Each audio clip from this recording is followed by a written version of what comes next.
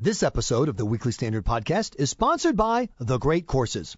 The Great Courses brings the world's greatest philosophers to your fingertips. With more than 500 audio and video series on science, history, philosophy, fine arts, better living, and more, The Great Courses are available on digital download and streaming at thegreatcourses.com or on DVD and CD or via The Great Courses apps. Best of all, you can listen to or watch The Great Courses at your own pace, without the pressure of homework or exams.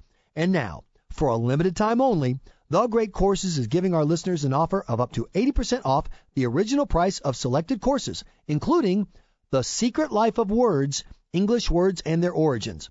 For this limited time, 80% off offer, go to thegreatcourses.com/WS to find out more. That's thegreatcourses.com/WS.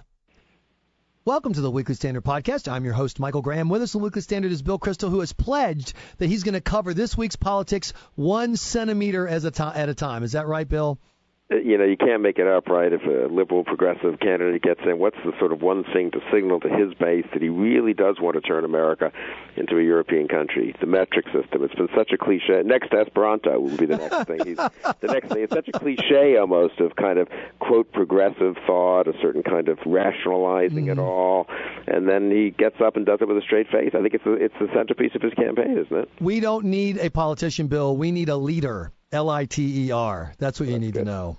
That's good. It's meter media, absolutely. Yeah, right. Don't judge a man until you've walked 1.6 kilometers in his shoes. That's what I say. You're really revved up on the metrics. Well, just because.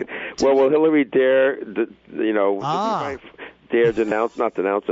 differ from him on this issue? That's a sort of interesting question, isn't it? Maybe this will become like progressive orthodoxy in about 2 weeks, and then it'll be dangerous to say, wait a second, we kind of like our old feet and inches and miles.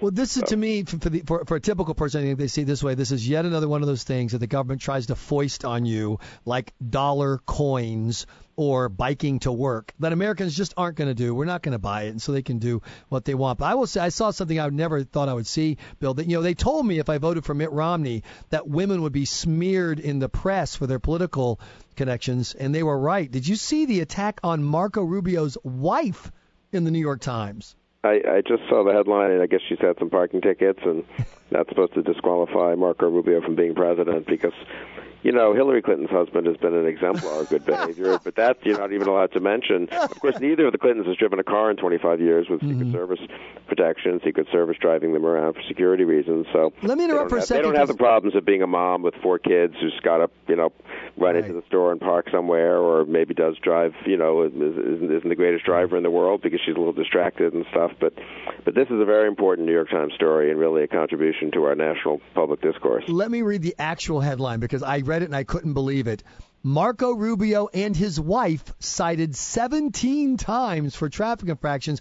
And then if you bother to read long enough, you find out 4 of them involve the possible president of the United States. The other 13 is why I can't. How explain to me, Bill, how it can be the case that I'm supposed to care about a political spouse's tickets, but I'm not supposed to care about a political spouse taking tens of millions of dollars from foreign regimes while his wife is Secretary of State? Because that's the New York Times position.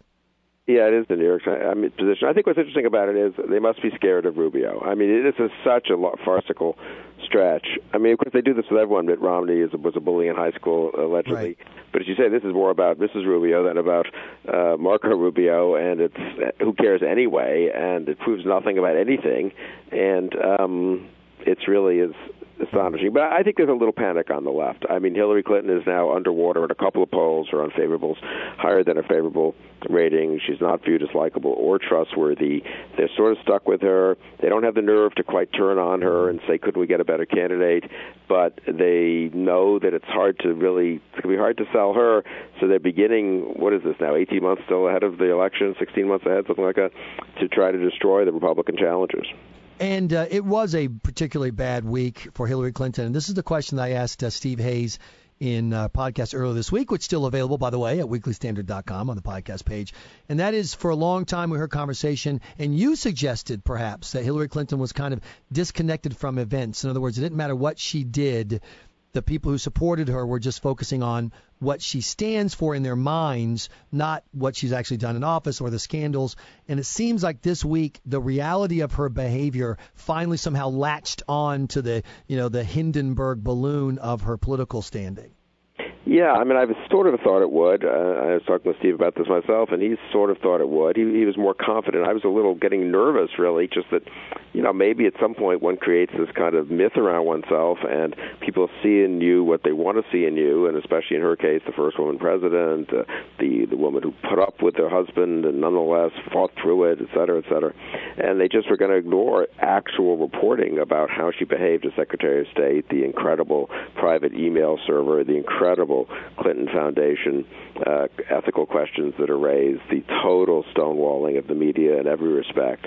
And I do think, luckily, I mean, despite some of the media's relative disinterest in following some of these stories, nonetheless, voters have a sense that, gee, this is kind of problematic. And for her to be underwater, to have a higher unfavorable than favorable rating, at this stage in the race, when no one's run a negative ad against her, remember, we're not into the back and forth that usually does drive people's negatives up. Usually at this stage of the race, most candidates will have some edge in favorability, especially as in Hillary Clinton's case, where we know she did have a big edge. She was up like 20 points when she left as Secretary of State. It just tells me that the more people see her, the more questions get raised, the more they're reminded of past problems.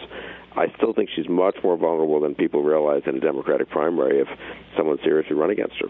But that is the question. You can't beat somebody with nobody, and that's, to me, her ultimate salvation. I mean, we were mocking Link Chafee. No one ever says president and Link Chafee in the same sentence, unless you're using the phrase never gonna be. The same with Bernie Sanders and I think Martin O'Malley, who seems to be in single digits in Maryland, his own state where he was mayor and governor. Do you see a Democratic way out for their party on the current bench, or do you think they have to go somewhere else if Hillary implodes? Yeah, we've discussed this once or twice. I guess I think that Sanders of the current field is the one who could take off in the way Gene McCarthy took off in 67, 68 as a kind of standard bearer who probably won't be the nominee, almost certainly won't be the nominee, but can become an expression of discontent with the establishment choice. And then the question is there someone who gets in who's more credible? Elizabeth Warren, I've thought, could do it, but they've just dissolved the draft Warren committee. Maybe she's serious about not running. I think Joe Biden, honestly, though, would be a credible candidate. He appeals to the entire Democratic base. And insofar as Hillary, the rap on Hillary is that she's totally disconnected with reality and the incredible lavishness of the lifestyle and the foundation and all that.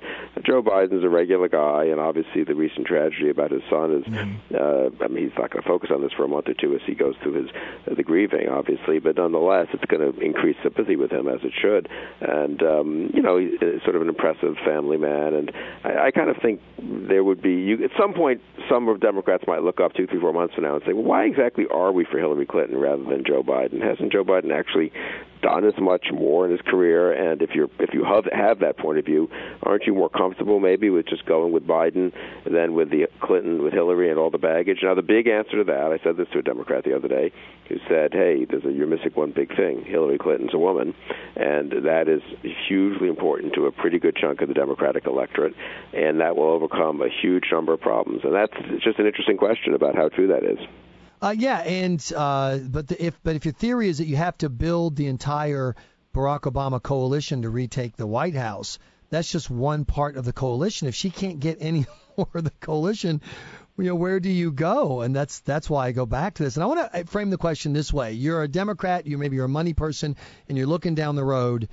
What is more likely in the next 12 months? Ever more embarrassing stories about the Clintons taking money from unsavory people, lying about it. The story this weekend from Sweden, Bill, I think is very damaging because it's the kind of story that is simple to understand and involves hiding $26 million. Are you going to have more of that, or are you going to have Hillary finding ways to repair her reputation when it comes to honesty and trustworthiness? Which is more likely to happen? I think you got to bet that more bad news is far more likely than unexpected good news. I would think so, and she'll try to negate this the way she did this week by giving speeches where she endorses various liberal policies and shibboleths about Republicans trying to deny minorities the vote, and she'll be a champion for that, and that will go a little bit of the way, but every Democrat's going to agree with her on that. So what she's proving, she's willing to carry the liberal banner, but so is O'Malley and Sanders, and if they were running Biden or Kerry or Elizabeth Warren or many others, Al Gore. So I don't quite know why that's distinctive. And you and I discussed this on the podcast, I think, at the beginning of the week. I mean, repairing the trustworthiness and likability numbers is much harder. You can't really do that by giving a speech where you say that I agree with liberals on policy A or issue B. And so what personally are we going to learn about Hillary Clinton that's going to help her over the next year? Now, you could learn things. They'll certainly market the heck out of her being a good mom and a good grandmother and, other sort of personal attributes of hers. I don't know how far those will go. It'll be interesting to see how they try to play this on Saturday. I mean, do they just hunker down and say, you know what, we can live with these numbers, these somewhat negative favorability and trustworthiness and likability numbers, if we just put the Obama coalition back together on policy grounds and demonize all the Republicans and make each of them look not quite up to it or a little shadier than we thought, as you were just saying. Mrs. Rubio got some tickets, and maybe they think they can muscle through with that. I think it's problematic, though, and I do wonder what the moment is 3 months from now, 5 months from now, where an awful lot of Democrats look up, before the filing deadlines for the Democratic primaries and say, geez, wait a second, are we really riding this horse all the way to Election Day of November 2016? We got some breaking news. The New York Times is reporting that Hillary Clinton's personal limo driver has 3 times as many tickets as Bill Clinton's personal limo driver. So that'll be out there in the environment as well. Bill Kristol, thanks so much for helping us wrap up the week. Hey, thanks, Michael. You've been listening to the Weekly Standard Podcast. Please be sure to check weeklystandard.com regularly for podcast updates. I'm your host, Michael Graham.